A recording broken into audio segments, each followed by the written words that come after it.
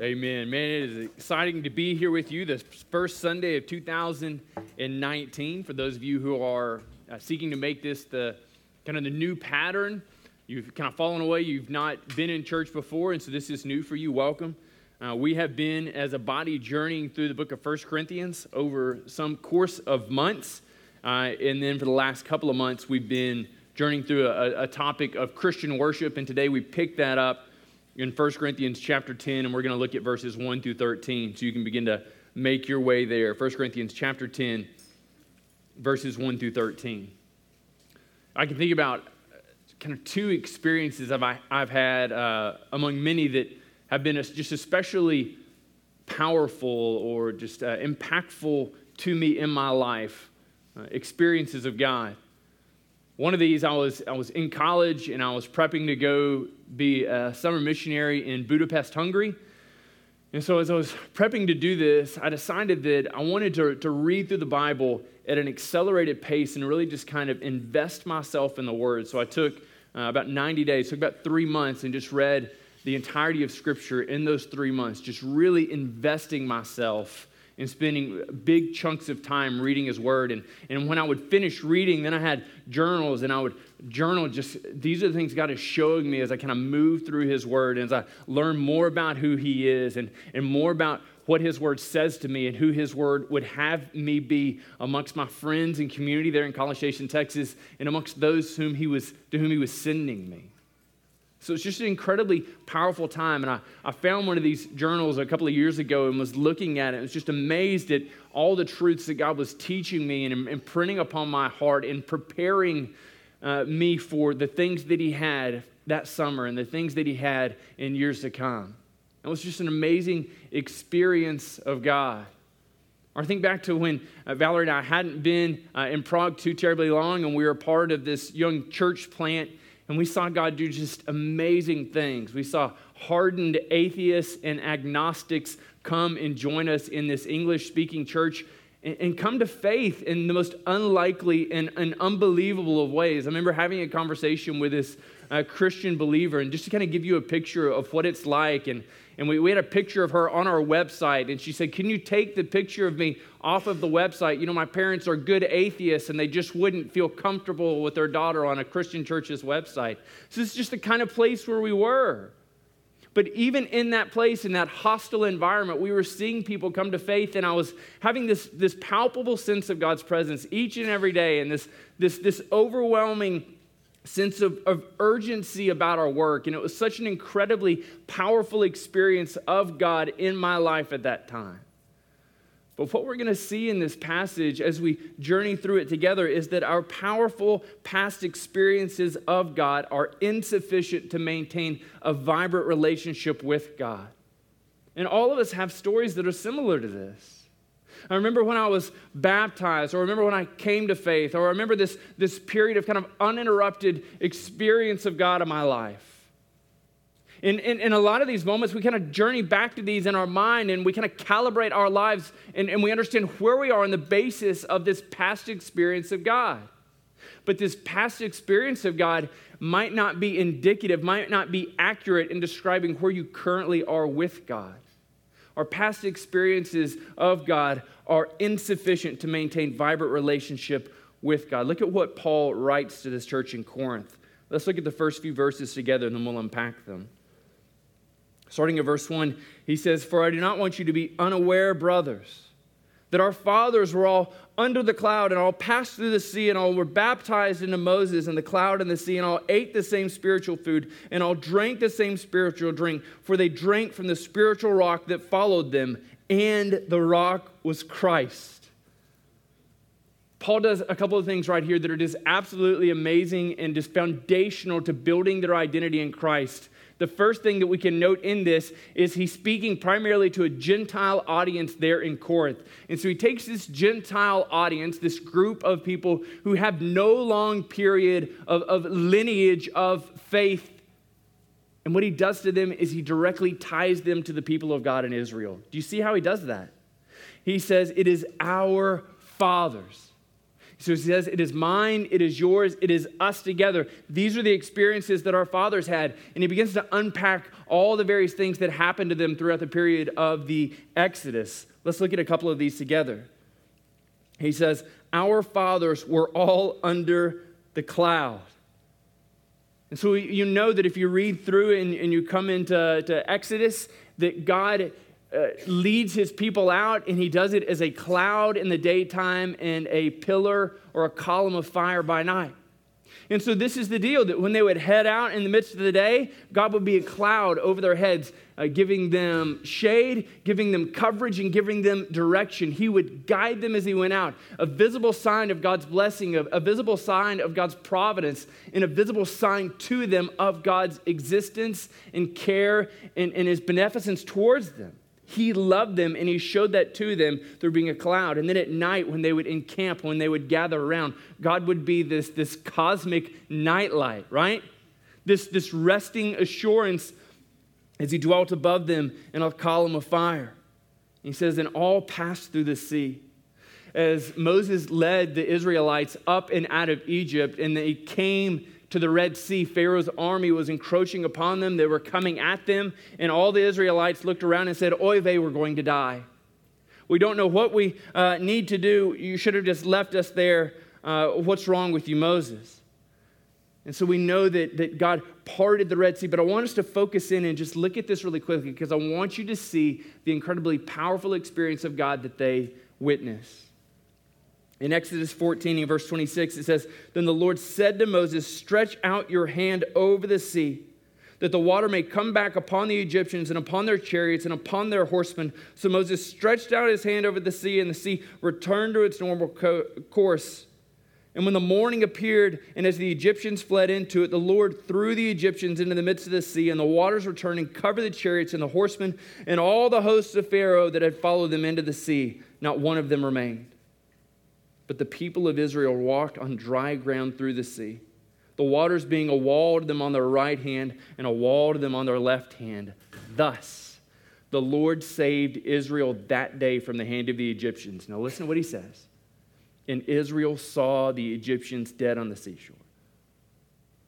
They saw those that had imprisoned them, those that sought to slaughter them, dead on the seashore. They saw their enemies laid waste at the mighty and powerful hand of God. Verse 31 says this, Israel saw the great power that the Lord used against the Egyptians, so that the people feared the Lord, and they believed in the Lord and in his servant Moses. None of us have had that experience of God. None of us have been running from an enemy, and God's like, hold up. Let me just part the Trinity, let me part the Sabine, and those that are pursuing you will be sucked down in the mud, right? Raise your hand if that's been you. None of us. This is their powerful experience of God. This God who was a cloud, this God who was a column of fire, this God who vanquished their enemies, this God who delivered them to safety. It says they were all baptized in the cloud and the sea with Moses. They found in Moses one who represented God, one who led them to God. They had this shared powerful experience. He said all ate the same spiritual food. In Exodus 16, we have this picture that the Israelites are there, and they're thinking, what are we going to eat? And so God causes manna. He causes food to remain on the ground after the dew lifted. And so he provided for them food, and so he provided for them safety, he provided for them security, he provided for them covering and direction, and he provided for them nourishment. But still they make it out, and they're wandering around, and they get thirsty, as many of us do. And so Exodus 17, the people say, oh, we have nothing to drink, what are we going to do? So Moses entreats God and says, what do you want me to do? He says, I want you to walk over, I want you to strike the rock, and I will cause water to come from the rock. And so we see that at the beginning of their pilgrimage in Exodus 17 and close to the end in Numbers 20, God is providing for them water from a rock. They have the most powerful, the most potent, the most amazing experiences of God. And look at what he tells us here. He says, for they drank from the spiritual rock that followed them, and the rock was Christ. No, they couldn't see this. They didn't know this. But what was happening, in fact, is as they were journeying through the wilderness, as they were making this pilgrimage through the Exodus, that Christ was this spiritual presence for them, making a way, providing for them food and providing for them drink. He was the spiritual conduit from which the physical water flowed. Christ was blessing them everywhere they went.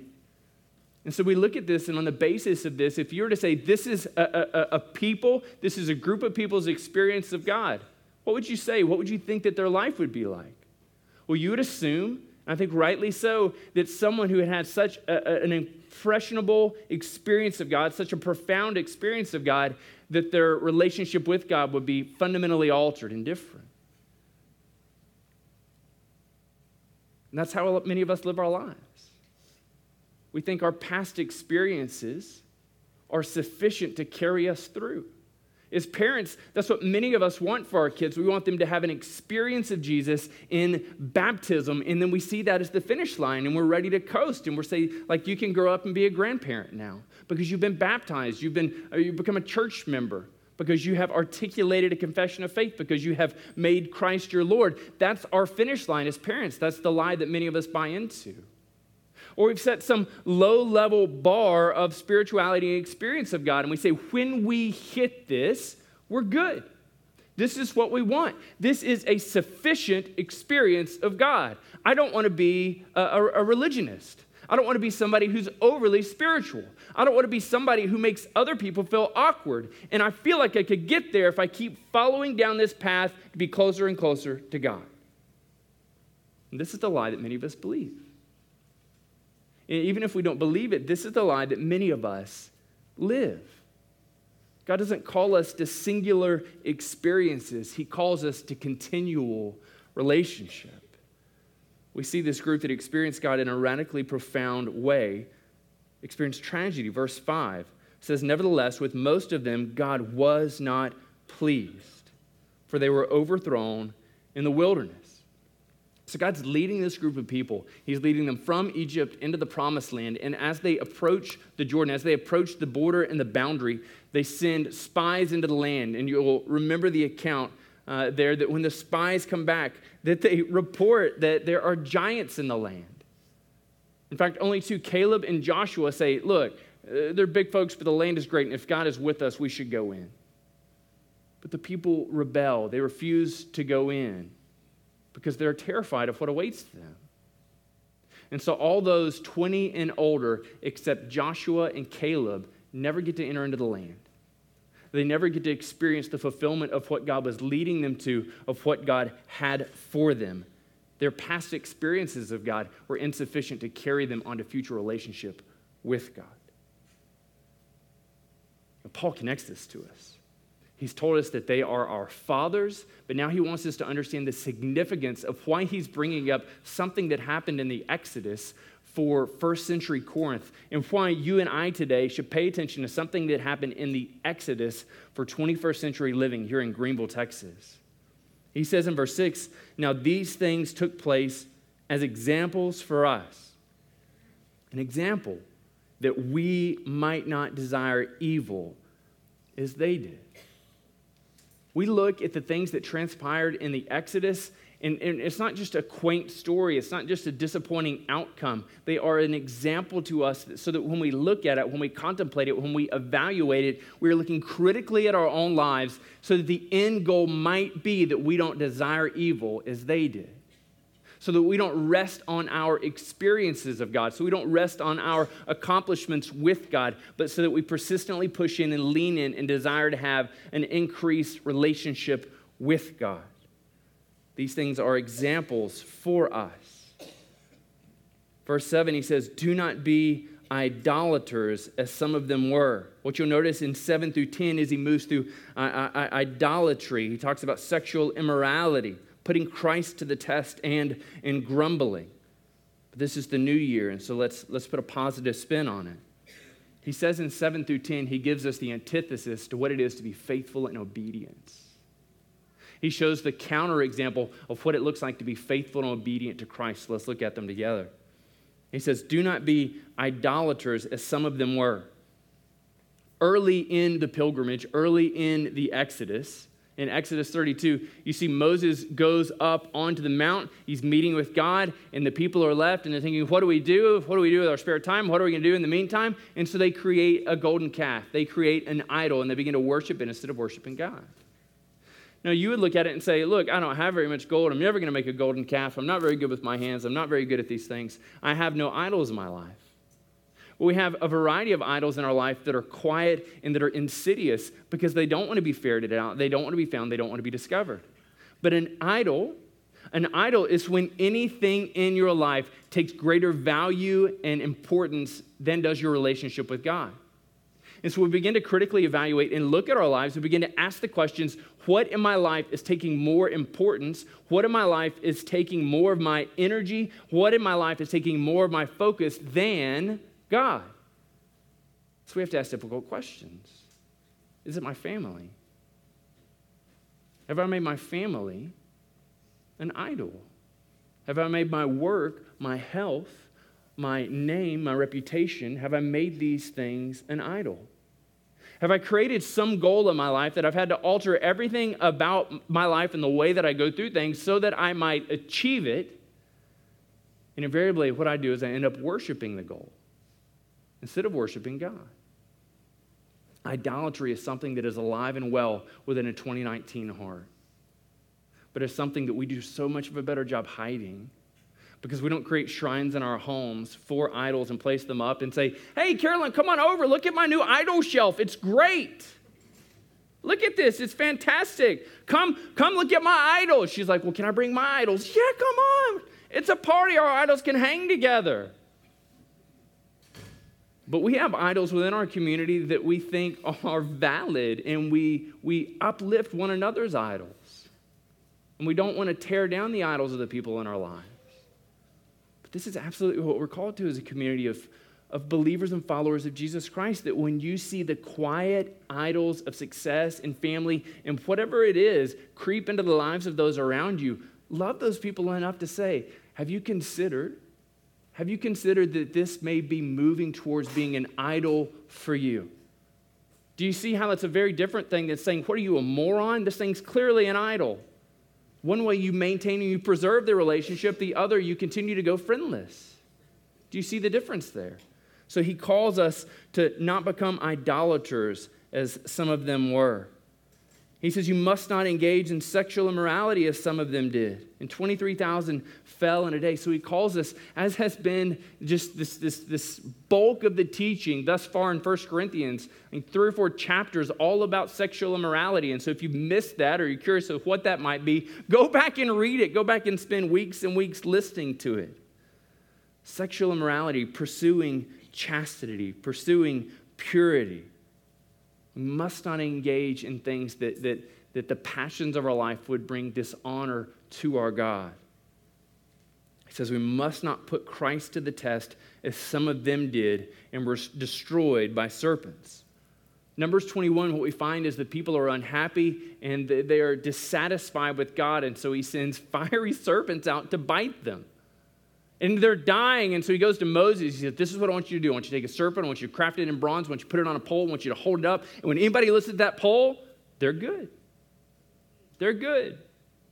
And you got to imagine those in the Exodus are like, what gives? He can build stuff, but we can't. Why? When we look at this, is it okay? But we made a calf. He made a snake. I don't understand what's going on. And then Jesus gives us clarity in John 3. John chapter 3, Jesus is meeting with Nicodemus, and he has this conversation that had to be completely transcendent.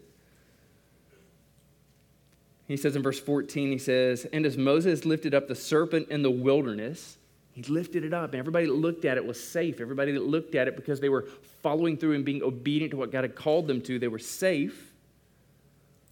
So must the Son of Man be lifted up, and whoever believes in him may have eternal life. They were temporarily stayed the judgment of God because they looked at what God had directed them to.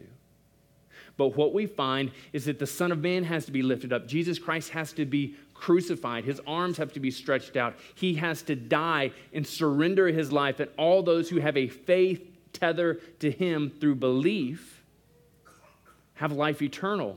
Not a stay of execution, not a stay of judgment, but that the judgment of God is visited upon the Son of God, Jesus Christ, and that you and I have life eternal on the basis of this. We must not put Christ to the test. Instead, we must be faithfully executing our obedience. And lastly, he says, nor grumble as some of them did and were destroyed by the destroyer. We've made an art form out of grumbling. We've made just this beautiful, precise art form out of grumbling. We grumble with memes. We grumble on social media. We grumble righteously. We grumble for the benefit of everybody else. We blast people so that everybody else can know how terrible they are, and we sanctify it saying we're serving our community. But we look at this and say, don't grumble. Don't do it. When we grumble, it's evidence that the joy of God is not finding a home in our heart. They're allowing our temporary experiences and our experience of the people around us to direct our experience of God and how we view it. Your current, present relationship with God is sufficient to give you overwhelming joy through all the difficulties of life. It is. But it requires dependence upon you. It requires that you be dependent fully and faithfully to God. Surrendering your dogged belief in self-reliance, surrendering your ability that you're able to overcome on your own. Can I just put an end to this debate? You are insufficient. You are lacking in ability. And that's the way you were designed. Like, don't take this as a personal challenge, please. I'm not asking you to be an overcomer, overachiever. I'm asking you to rest and trust in the one who has overcome, finally and faithfully to rest and trust in Jesus, not in your abilities. And when we do this, we have cause for rejoicing. When we do this, we have cause for celebration, even amongst the difficulties of life. And so we need not grumble. We need not complain. Because we know that God holds our life and sustains us moment by moment, day at a time. So he returns to this idea, verse 11, of them being an example to us. He says, these things happen to them as an example.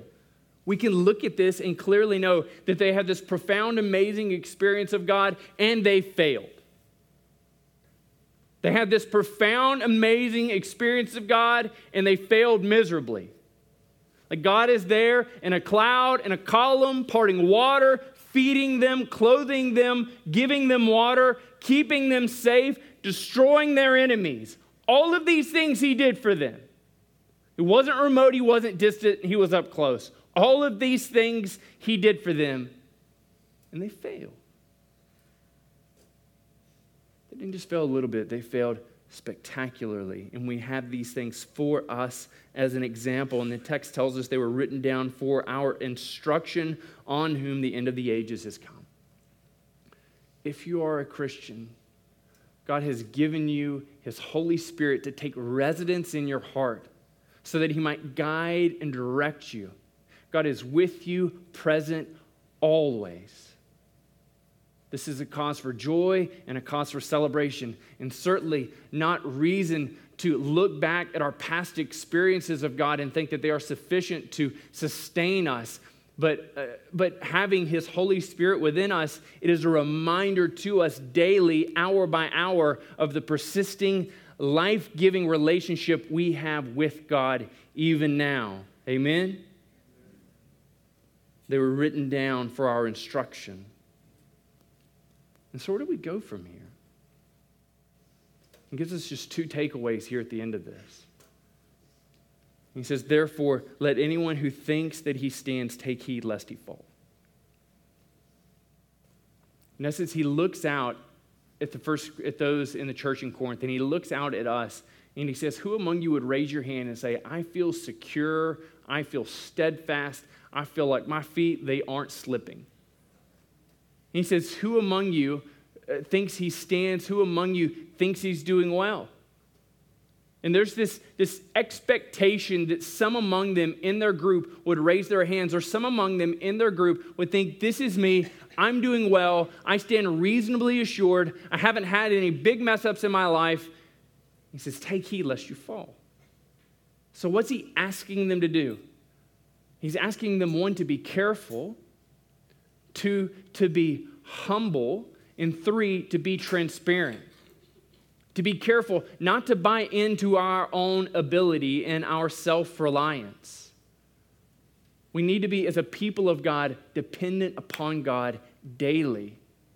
The days when I wake up and I'm short with my kids and short with my wife and just a jerk to work with the staff, that's a sure sign that I'm doing things on my own.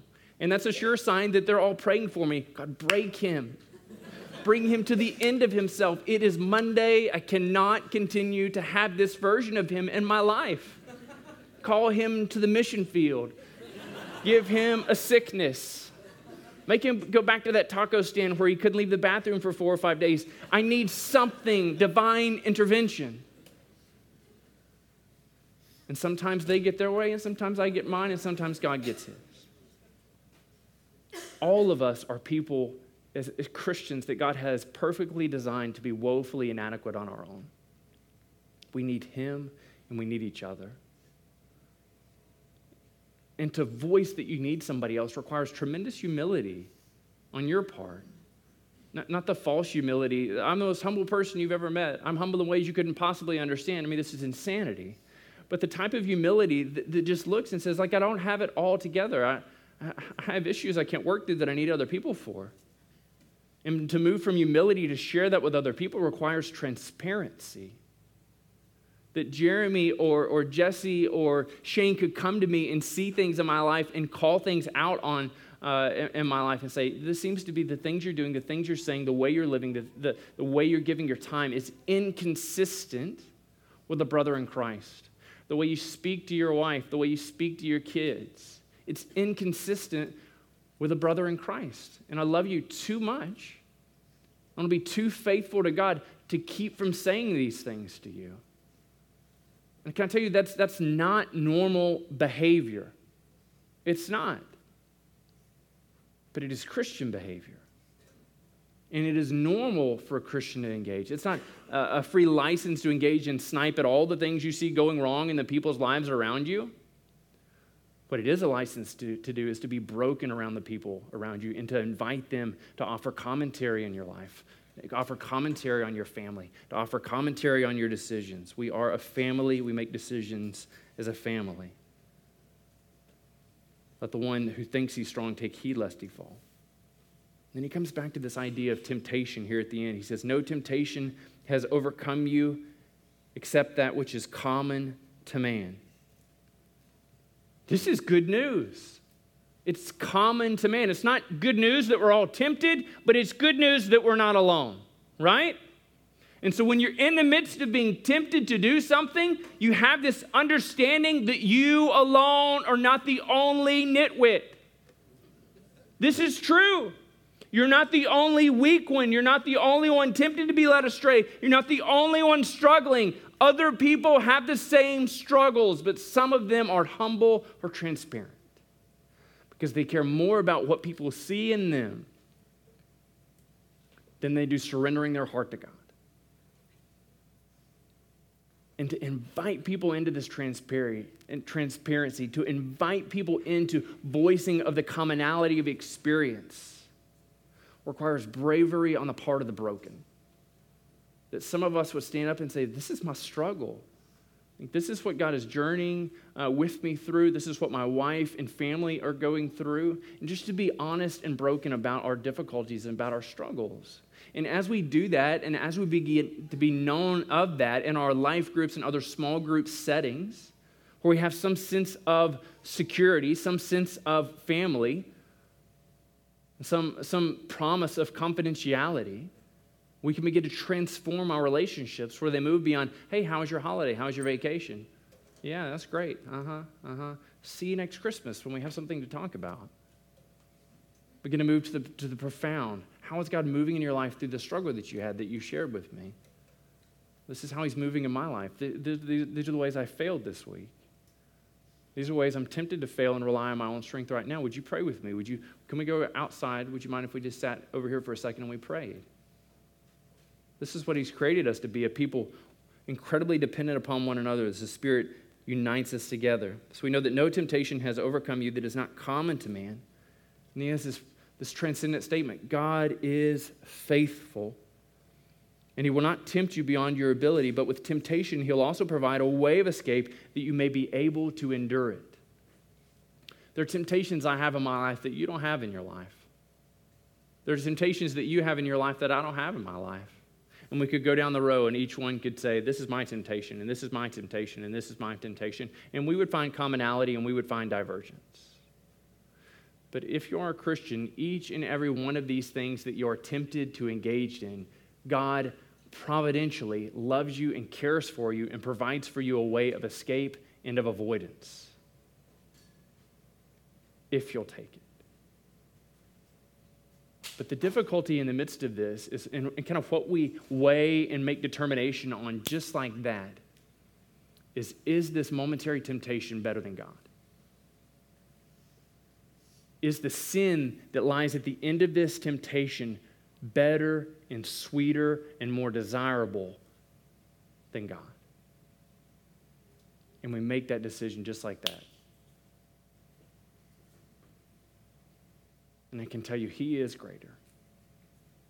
And he is worthy. But if what you rest on to keep yourself from falling when you feel like you're steadfast, and if what you rest on to keep you from falling into temptation when you feel impervious, if what you rest on are the past experiences you've had with God, these spiritual highs that he's led you through, they will fail. They will fall. They will absolutely disappoint. They are insufficient to maintain a relationship with God. Maybe you look at your life and you say, I've never had a bold and vibrant experience with God, and I don't think I can. Know this: God's desire is for each one of us daily, repeatedly, to be caught up in an experience without end of him. And to do that in relationship with him. And the way that relationship with him is offered, is mediated, is through the sacrifice of his son, Jesus. So the sacrifice of Jesus bids you come to experience the love of the Father. The sacrifice of Jesus invites you to come and experience the forgiveness of sins. And the sacrifice of Jesus invites you to come and be loved more wonderfully than you could have ever thought of. Come enjoy the relationship. That 2019 would be this formative year for you and for me, for us, for our city, for our country, for the world, and all those God is going to lead us to cross paths with this year. If when we're telling people about the good thing they can hope to experience, that good thing would be Jesus. That when we look back at our experiences, we see how the experiences of God were preparing us for the journey with God right here and right now. The heartbreak with God was preparing us for the joy with God right now, is preparing us to be able to minister to our brother and sister in Christ that is going through the same or similar things. He's leading us in bold procession, and he's leading us to deeper waters and deeper relationship with himself. Will you go? Do you desire it? Do you desire a relationship with God? Are you sufficient? Are you comfortable in resting in past experiences with God? Or do you desire more? Let me pray for us.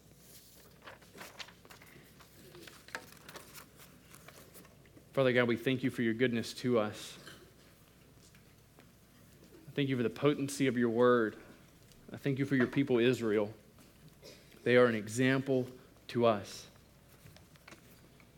their experiences with you written down as instruction to us.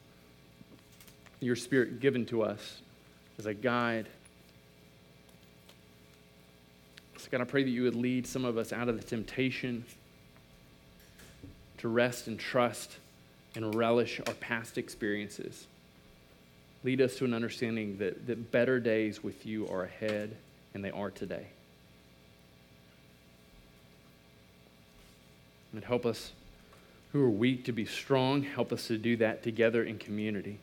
And help those of us who are trusting in our own goodness, our own abilities,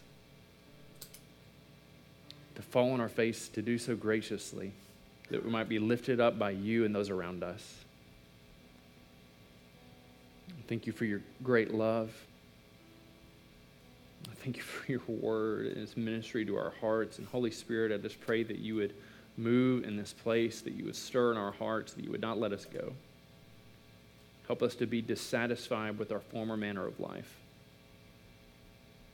Take increasing measure of our hearts, increasing measure of our lives.